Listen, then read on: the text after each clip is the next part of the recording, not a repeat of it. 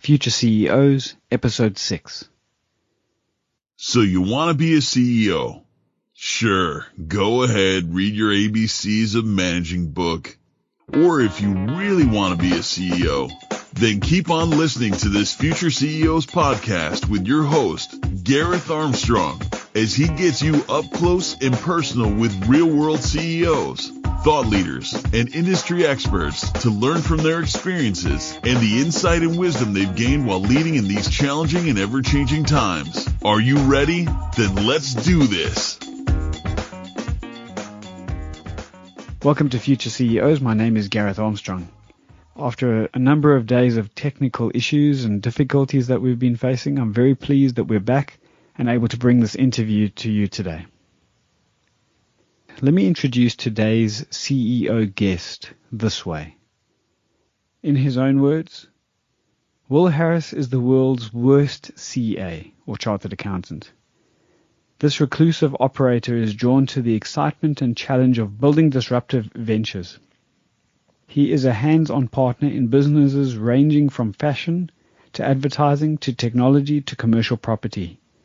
He is blessed to be surrounded by talented and inspirational partners. He attended Rhodes University where he studied accounts, and after qualifying as a CA from KPMG in Johannesburg, he worked at their San Francisco office where his primary client was Silicon Valley Bank. On the back of a stint at Sasol and a 3-year deep dive into the world of commercial property, business data and software, he turned to creating businesses and has been independent since. This was a conversation that was as insightful as it was entertaining, and I hope you take as much from it as I was able to. Will Harris, CEO of GMaven, welcome to Future CEOs. Thank you very much, Mr. Armstrong. I've not been called Mr. Armstrong by someone who is so close to my age before, so you're welcome to call me Gareth, and I'm going to call you Will. So we appreciate you coming and sharing your journey and your story with us. Let's begin with a little bit of an introduction to you. Just give us a brief overview, your background, how you got to this point. Born in Joburg, spent my formative years, I'd say, down in Natal. I went to Maritzburg College, grew up in Hilton, went to Rhodes University afterwards, where leaders learn, studied accounts, managed to pass in a lot of time, and then went on to KPMG, finished articles, did some time in the States with them, with San Francisco, funny enough at Silicon Valley Bank, they were our primary client, went back to Sasol, and then actively have been independent since then. How did the independence come about? So give us a little bit of background there. I got offered quite a nice job. I was quite young to go be 2IC of quite a small division in Sasol Gas down in Durban, and I was quite reluctant to leave my mates in Joburg, and one of my mates' dads heard about it, and he's the top broker of commercial property in South Africa, a chap by the name of Jeff Caradoc Davies. He just got me to join his back office. The maths is quite simple. You can spend 10 to 15 years as a CA plugging away. Your objective every day is to not make a mistake. Your reward is to not get in trouble. Or you can get involved in the cut and thrust of business quickly off the bat. And that's what being involved in his commercial property brokerage back office gave me a chance to do. I worked with the chap for a while. We couldn't come to terms, and my only option was to exit and start from scratch. So starting from scratch is quite an interesting place to be starting from. Just talk us through that a little bit, because we have a lot of entrepreneurs or budding entrepreneurs that are listening to this as well. Just talk us through some of the feelings that you had there, some of the general things that you faced as you did that. Okay, some good context to that little tale is I'd been making money quite nicely on the stock market from when I started articles in 2003. I think in 2003 the JSE was around 7,000, 8,000, and it ran to about 23,000 by 2008. And that story about a rising tide and all ships rise was very true. Just before I headed off and became independent, I got involved in weapons of mass destruction, as Mr. Warren Buffett called it, and had a long position on a listed entity, which is the Goldman Sachs of South Africa at the time. It's called Peregrine, and the thing turned really badly against me, and I lost a couple of 100,000 rand, just under $1 million in about 4 months. Yeah, that's not anything that I think we want to wish on anyone. And I think that was quite a good time to then, with quite a small balance sheet in hand, to go and start your own business from scratch. And that was the environment I found myself in. There've certainly been less stressful times in my life, let's put it that way. And some of the issues that maybe you faced initially, how did you decide what direction you were going to go into as you were starting out? Big step back. I'm obviously a huge fan of how technology can automate processes and how the computer can do the work. And I love efficiency and I hate waste. And that's what presented in the commercial property industry, particularly presented quite a nice opportunity to do things differently, to do things better, to harness the power of technology. And that was a very strong competitive advantage, which I hope to leverage. I think to talk to the feelings, you obviously, I think there comes a point where your passion's activated and you don't really think it's not too much of an intellectual decision. You've just got to go with your heart and get going. Hey? Mm. Okay, so give us a little bit of background regarding GMaven. So you're speaking about data, you're speaking about property. That's where it all comes together, is it not? So as with most businesses, success in commercial property is a function of three things: information, relationships, and efficiency. The quality of decisions is a function of the information at your disposal. Good information, good decisions. Poor information or incomplete information, and your probability of making a good decision is diminished. Secondly, when you talk to the efficiency component of business is highly competitive. Outcomes are binary. There's a very strong case for first mover advantage. The quicker you can turn around, the better your levels of service, the stronger your competitive advantage, and the more likely you are to provide a superior level of service compared to your competition.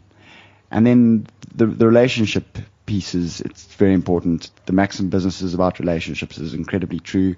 As men, to talk in generalizations, we're not as good at managing information about human beings in our brains. And so technology also can assist you with managing that third piece to your business. Bringing in GMaven? GMaven is effectively a fusion of two things: software as a service and big data. The software as a service talks to the automation, efficiency, the ability for businesses to focus on their core while the computer does the work in the background, assisting them in their core business.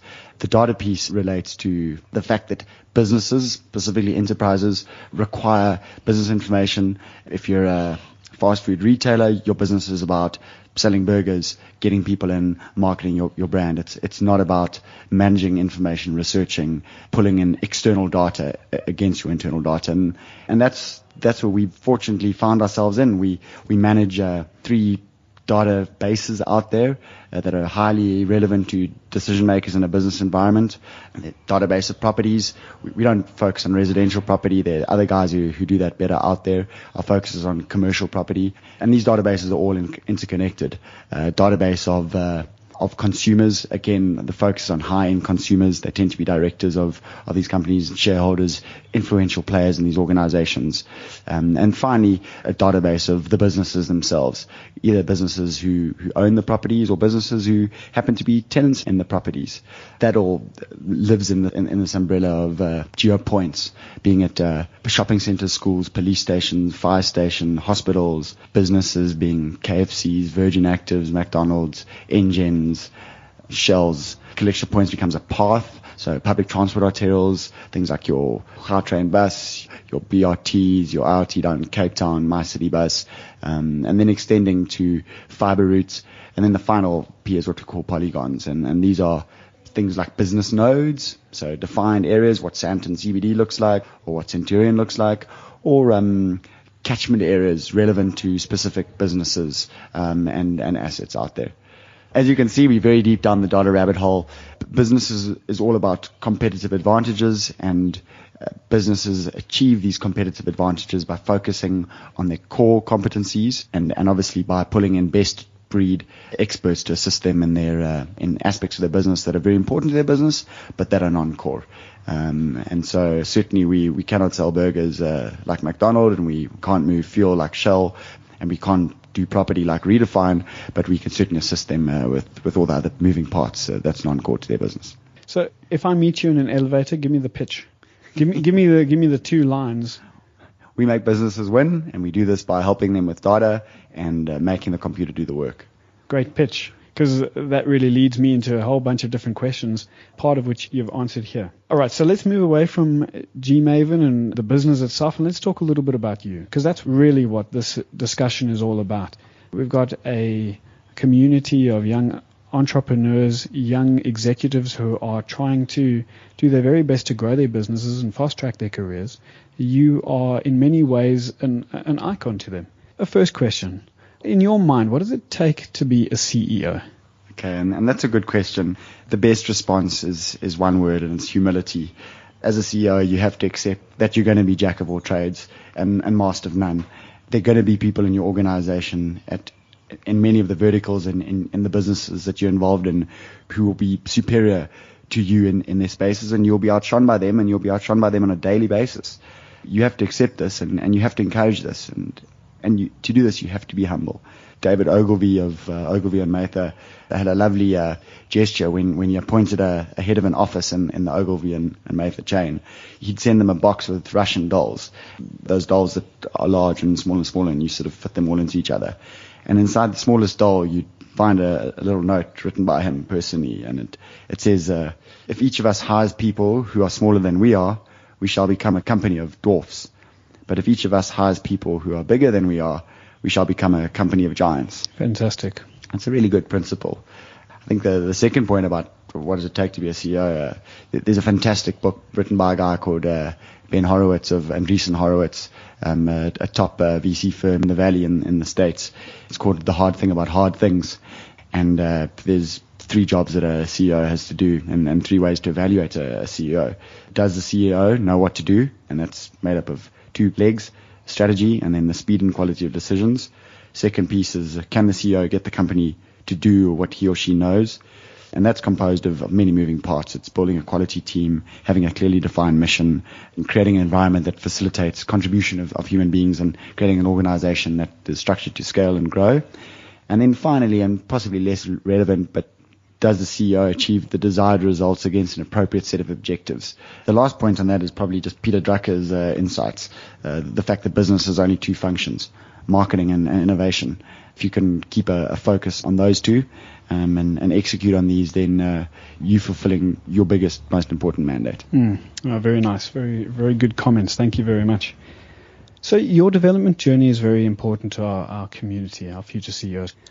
There have to have been some mistakes that you've made along the way. Most CEOs actually just laugh and say there's been a lot of mistakes that they've made along the way. Would you mind sharing a couple of those with us? Maybe before you started your own thing, maybe after, that's up to you. And just some of the lessons that you learned.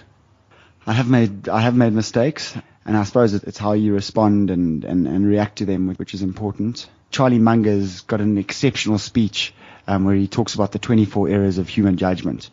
And I think a lot of mistakes will be around deluded thinking or inability to be pragmatic or assess situations correctly. One of them is probably just, I tend to be optimistic by nature. I think all entrepreneurs at heart are optimistic. And I think often you perceive other people's actions through your veil of values. And oftentimes it's difficult to be incredibly pragmatic when evaluating the data you've been providing by people's actions. A very good example of this is that when the frog's taking the scorpion over a river, and obviously the frog's giving the scorpion a lift, and the scorpion's at the frog's mercy. Unfortunately, halfway through, the scorpion stings the frog, killing the frog and drowning the scorpion. And while they're busy gasping for air, the frog asks him why he did it, and the scorpion just says, "Oh, that's what scorpions do. We sting people." That's quite a good lesson about predicting how things will unfold and being pragmatic in your responses. Do you have an example or 2 from your own history? I think getting in business with mates and trying to do guys favors, thinking more with your friendship brain than your business brain. Oftentimes you can be overly optimistic and attempt to put square pegs into round holes. You're not doing anybody any favors. There's a good maxim that says hire slow, fire fast. Apparently nobody's ever regretted firing someone too early. Yeah, sometimes you've got to make hard calls and frankly not bullshit yourself and the people involved, because it's a 2-way thing. And I think as you grow in experience, you hopefully become a better judge of people and are they best deployed in organizations that you're responsible for, and for their own good and yours, you often have to make a quick call and it's sometimes a hard call to make. What you have just mentioned, doing business with friends, is a very difficult place to be. And so we really appreciate your comments regarding that, because I would say that there are very, very few businesses that certainly I've come across that have worked out where you are in business with a friend, but as a result of, and you've just said it, thinking with the friendship brain versus thinking with a business brain. So there are a couple of responses to that. The best thing to do is to have a very clear understanding of your strengths, your weaknesses, your red buttons, your values, and your longer term objectives. There's a lot of merit in having an unromantic conversation up front, exploring these things. It'll save a lot of pain down the road. And as also another saying goes, some of the best deals are the ones you don't do. Along with that, there's some really good shareholder agreements which also define a lot of the expectation gaps and eliminate communication gaps up front. You can cover yourself with vesting. You can cover relationships with definitions of KPIs and roles and responsibilities. And it eliminates all the sort of magical fairy dust, but it also makes for a far tighter and better relationship. Saying that, there's some wonderful businesses formed between friends, and interestingly, you see a lot of successful businesses run by brothers for some reason. Those tend to work quite well, interestingly. No, that is interesting. What you just mentioned, now this is not necessarily business related, but certainly relationship related, and in businesses there are relationships. But one of the biggest causes for relationship breakdown is unmet expectations. Sure. And so your comment in terms of developing or creating expectations, KPIs you mentioned as well, is a very good point. So I hope everyone that is listening carefully, because we're getting some good insight here. Without all the hard-won school fees. Yeah, exactly. What don't leadership and management books teach about being a CEO? So you started a company, you've grown the company. You've moved from perhaps being a specialist to being a bit more of a leader. What don't these books, or aren't they able to share or encapsulate about that journey? Yeah, Gareth, I'm going to go with the unpopular answer here, and I'm actually going to say not much, to be honest. But then you have to know where to find the right books and the right data. There's so much good literature out there. Amazon has got an amazing recommendations engine, and there's some fantastic researchers of business information who you can leverage off to provide you with some really good insights. I mean, the beauty of a book is it will take someone a lifetime to accumulate the knowledge, and you can consume it all in 12 to 16 hours. And there are people who have, by virtue of the free market, who have covered many topics in business, and people who are far brighter than myself. I can't talk for you, with all this information out there. So from a technical perspective, perhaps we can, as you say, take a lifetime of information and experience, and it's condensed and it's accessible to us. From a transitional perspective or point of view, you moving from being a specialist to having to manage people, what has been your experience in terms of that? Yeah, that's interesting. I mean, there are a lot of head boys of schools who've gone on to be head boys of businesses. At school, I wasn't a prefect. I played pretty poor sport. I did my best, but I just didn't have the raw materials. So it's interesting. I wasn't really primed to be a leader. I think it's just about having quite a clear understanding at a deep fundamental level about having worked, I think, in organizations and seeing what presses your buttons and what aggravates you. I think it's quite simple. You've got to be a learner. You've got to constantly try and improve yourself and better yourself. You have to lead by example. You've got to be extremely consistent, and you've got to have quite a clear idea of your values in your business, and you've got to support those values and really honor them. So your biggest light bulb moment as you have now come into this role of CEO, an aha moment, as they call it?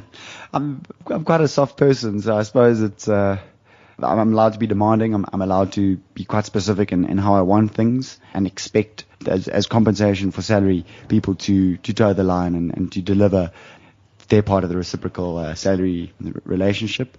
I would say that another one is, especially when you're running your own business and the financial stresses mount, and it's an incredibly pressured and stressful environment, you just have to almost transition to to a space of acceptance and faith, and somehow down manage your stress around finances. If you can do that, it will change things. And again, you've got to be incredibly naive. But if you believe that you do things on a fundamentally good level and try and do really deeply good things with your business, the universe will somehow support that and reinforce that. And I've found the more that I've pulled towards that way of doing things, the more that I've looked for business opportunities and pursuits in that space, the more the universe has responded and assisted. We're not sitting around here and cross-legged burning incense, but that's yeah. If you were, I would definitely be sharing it with the listeners. So unfortunately, we don't have that kind of backdrop for this conversation. What is interesting is, and you've already answered the question because I wanted to ask, it's quite interesting how someone that's dealing with data speaks about faith. But you've answered the question, so thank you for doing that. Anything else you want to add to that? I think, yeah, I mean, aha stuff is on the back of good advice, and people get good advice every day, and those aha moments happen every day, but you've got to be prepared to learn out there. I've had some good mentors in my life. I'm blessed to be mates, frankly, with an oak called Paul Smith, who's a Rhodes mate and a former Springbok rower and an absolute cowboy, but he's a fanatical researcher and a hugely impressive individual. And his big obsession is with small ventures, and he's a treasure trove of insights and thoughts and best practices. He's doing tremendously well, engaged with Microsoft and FNB and Alan Gray's Orbis, focused at Shanduka, focused on the early stage in businesses. And there's fantastic best practices you can leverage off with guys like that if you can find them, if you can get access to them. Sounds like he's going to have to be on Future CEOs at some point. Thanks for the name. Please finish the sentence. As a CEO, my highest priority every day is? Yeah, is to ensure my team made up of unique people are best deployed. Simple. And the reason for that is we are all unique individuals, we're unique people. We've all got strengths and weaknesses and talents that we've been given. And my job is to understand my team and to attempt to position them in their unique shaped hole that they fill in this organization so that they can blossom and flourish and grow. That's pretty much my highest priority every day. Very nice. What's the best advice you've ever received? I think the one is businesses about relationships. Standard school stuff. Do someone a favor, be a nice guy. It comes back to you. Look after oaks. There's that serenity prayer, which I think is a piece of advice available to all of us, and it's generally not spoken, written down, but it says, God grant me the serenity to accept the things I cannot change, the courage to change the things I can, and the wisdom to know the difference. And if you focus on that, you tend to be able to concentrate on the things that you can control and not waste a lot of energy stressing about stuff that's outside of your control. So then what one habit do you attribute to your success? I hear you on the prayer. Does that then come into your habits as well? Look, I'm a phenomenal dancer, and no, I'm not. I was not expecting that. That's a first. Thank you. I'm also a brilliant lover, but dude, no, I think the one habit is there is no substitute for hard work. Absolutely none. Outcomes in business are binary. You either win or you lose. Business is hugely competitive. And if your competitor and his organization are working 80-hour weeks and you're working 82-hour weeks and you're doing that consistently day after day, those small gains compound and you will ultimately come out on top. Another one is focusing on the small things. If you get the small things right, then the big things follow. Hey? Yeah, they do take care of themselves, don't they? What are your 3 pillars of CEO leadership? Good. Be consistent. Yeah. Lead by example, and empower excellence. Yeah, you mentioned that a little bit earlier. Anything you want to add? But just some broad strokes, maybe just as a reminder. I suppose it's also it all comes down to values. That whole model that most businesses follow is you need to have one sort of inspiring, big, hairy, audacious goal that sort of sits on top, and your values are front and center of everything. So your values inform your goal, and then your values also inform your KPIs down the line, and how you structure your business down the line. So I think a fourth pillar of leadership. Okay, please add, yes. A strong focus on corporate values. I mean, our values are very clear. They excellence. We want to be number one. Our second value is we're here to serve. It's tremendously fulfilling to serve and help people, and it gives richness and meaning to your life. It allows you to work in a corporate environment, but feel incredibly rich as a human being. The third value is team is very important to us, and our team isn't only our team members, but it's our people outside of our organization, our customers, our suppliers. Yeah, the world is very much about relationships and people, and the team piece is critical. Our fourth value is extreme personal development.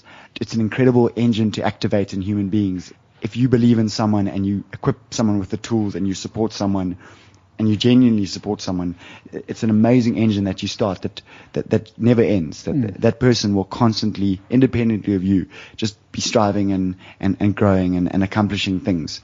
And it's hugely inspiring to everyone around them. So that's our fourth value. And fifth value is innovation pioneering. There's always a better way to do something.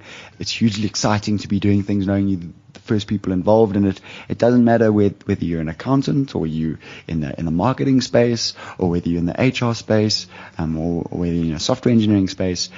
You can always do things better and innovate and pioneer. And I think that's a wonderful thing. When it comes to values, there often is, certainly in large corporates or large businesses, that's writing on the wall. Yes. Versus something that you really believe. How have you been able to pull it from just something that sits on the wall to something that people really feel and believe? The hardest thing about values, and I can attest to this because I was hugely influenced when I read some Jim Collins stuff when I was in India, and I spent about 4 or 5 days just non-stop on a beach in Goa, just trying to muscle through what are the values in our organization. And I got to them, but it's a hugely introspective process. It's a hugely time-consuming process. Values have got to be incredibly sincere. And if there's a lot of sincerity and personal weight behind those values, then I believe they will penetrate the organization. And transfer through, and there will be ownership even behind them. And then you'll get ambassadors for those values within the organization. What should future CEOs be studying over and above university qualifications or some advanced degrees that are certainly pushed really hard out there in the market? So education is an incredibly profitable industry, and it's going to be disrupted. But you can understand the pressure that's placed for our young people out there to get a formal education, and I'm a huge advocate of it. But certainly outside of a formal education, there are some incredible resources, great students of business who've devoted a tremendous energy, delivered incredible research, and identified wonderful insights relating to business practices. The books, they're sitting on Amazon. You simply need to start with a couple good books, and the ratings engine will drive further exploration. You will generally find bright guys will have good books for you, and they'll have good recommendations for you. So you've given us a really good resource. In your opinion, what subject should they be focusing on? Yeah, it's weird, hey, because business is not. It's about many things, and it's about yourself as much as it is about your competitors. It's about your team as much as it's about macro, political, or economic factors. The question is about what books would I recommend? Yeah. What subjects would you recommend? Yeah. So again, I mean, I liked your answer, by the way. Yeah. I was going to just follow it up with great answer, but you haven't finished it yet. So. What did you say? Great answer. Oh, perfect. I mean, I think you probably want to hack. You want to do a bit of philosophy. You want to do a little bit of economics, and then you want to just get into the business of business. Books I'd recommend: Fountainhead and Atlas Shrugged by Ayn Rand was hugely influential when I was younger. On a personal level, I found The Power of Now by Eckhart Tolle incredibly illuminating and provide a lot of clarity to the way I saw the world. The Jim Collins stuff is excellent. There's a great book called Crucial Conversations. Tribal Leadership is good. Malcolm Gladwell did some really nice stuff with really accessible stuff with outliers. Stephen Covey's hell of a simple. There's some heavyweight MBA reading material out there. There's a book called The Sovereign Individual by two chaps called Davidson and Rees-Mogg, which is very interesting in terms of where the world's going. The most important thing is don't read crap books. Don't waste your time on books that are inferior, because it's an absolute waste of your time and energy to invest in books that aren't good. So definitely do your research before you prepare to get and invest. I'd say anything from 10 to 20 hours in a book. Very nice. So we're winding down our conversation at this point. Perhaps we can ask you to do two things. First, give yourself a little bit of counsel. Go back in time to when you were 20, 21, 22 perhaps, and give yourself a little bit of counsel. What would you say to yourself, knowing what you know now? And then maybe just a final question is really open-ended. What are just some final thoughts that you'd like to share with those who are listening? I think, the advice to me, and every person is so different, and we've all got our strengths and our weaknesses and our vulnerabilities. I'd probably say just probably believe a little bit more in yourself. Hey, that's probably the advice I would have given to myself. I think something else also that guys growing up must realize is that there's so much value in learning how to think, and in thinking. There's so many people who avoid thinking, and thinking is hard. There's a reason why IBM had this massive think sitting in their offices, just 5 letters, just sitting in a massive sign in their offices, because thinking is what people do not like to do, and it's so valuable. Other bit of advice is life is hard, and specifically how the forces at play in our capitalist environment have structured things.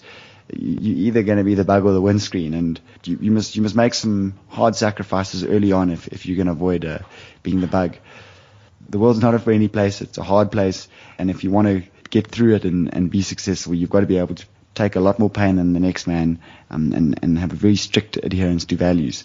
But you won't see the benefits in 5 years, but you will certainly start seeing the dividends paying the further and the deeper you go. The only thing, if I may, just to bring balance to those people who got stuck on something that you said, which is that the world is a hard place, I would hate for them to walk away from this conversation and think, now I need to be a really hard person. You're not a hard person. You said that you are actually quite a soft person, but there are non-negotiables in life. So how have you balanced the world is a hard place with perhaps being a little bit, you described it as soft, so I'm going to use soft. How have you balanced that out? Thank you, Gareth. So I'm gonna answer your question diversion. I'm gonna go back to it. And there's an incredible book called Getting to Yes. It's a book by the Harvard Negotiation Project. So Harvard, excellent resource of business books, and Getting to Yes talks about negotiation. And the illuminating thing is that negotiation does not have to be hard. In fact, ineffective negotiating is being hard. The point of this book is and it was fascinating to me, is actually to be creative and to empathize with the other person and to work together versus against.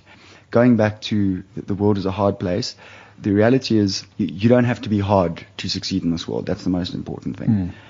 And what I found is amazing is the higher up in organizations you go, the warmer, more engaging, more kind, more good and pure-hearted the people are. It's a key point that the perception is otherwise, but that's a key point because it's so true. Yeah, it's fascinating. The higher up you go in these organizations, you actually appeal to humans on a fundamental level, and that's the language that they talk and understand. What's tough is when you sort of in the lower rungs of an organization where there's a whole bunch of politics and vendettas and the sort of rats in the bucket scenario. That's very hard. I wish I had the advice for that. I've unfortunately managed to circumvent all that. I'm a very poor political animal, and I'd be eaten alive in a corporate, and that's a fact. Thank you for your insights and your added comments there. That's such an important point for all of us to be able to understand and to realize, is that we really don't have to be what we see on TV or what perceptions really sometimes drive us to the behavior that perceptions drive us to. We don't have to have that. We don't have to display it. So thank you for your comments. It's a pleasure. Will Harris, CEO of GMaven, it's been an absolute pleasure. You're in a very exciting environment, and we hope and wish you all the best. Thank you very much, Gareth. It's been a real pleasure. If you'd like to get in touch with Will Harris from GMaven, you can find his contact details on the summary page on our website. I'm Gareth Armstrong. It's been great being with you again. Thanks for joining us today on Future CEOs, and we hope you're feeling inspired and ready to take action. Head over to future-ceos.com for show summaries, recaps, articles, and other resources aimed at fast-tracking your rise to CEO status. To make it even easier for you, simply sign up for our weekly newsletter, and we'll keep you up to date on all interviews, special guest appearances, new developments, and more.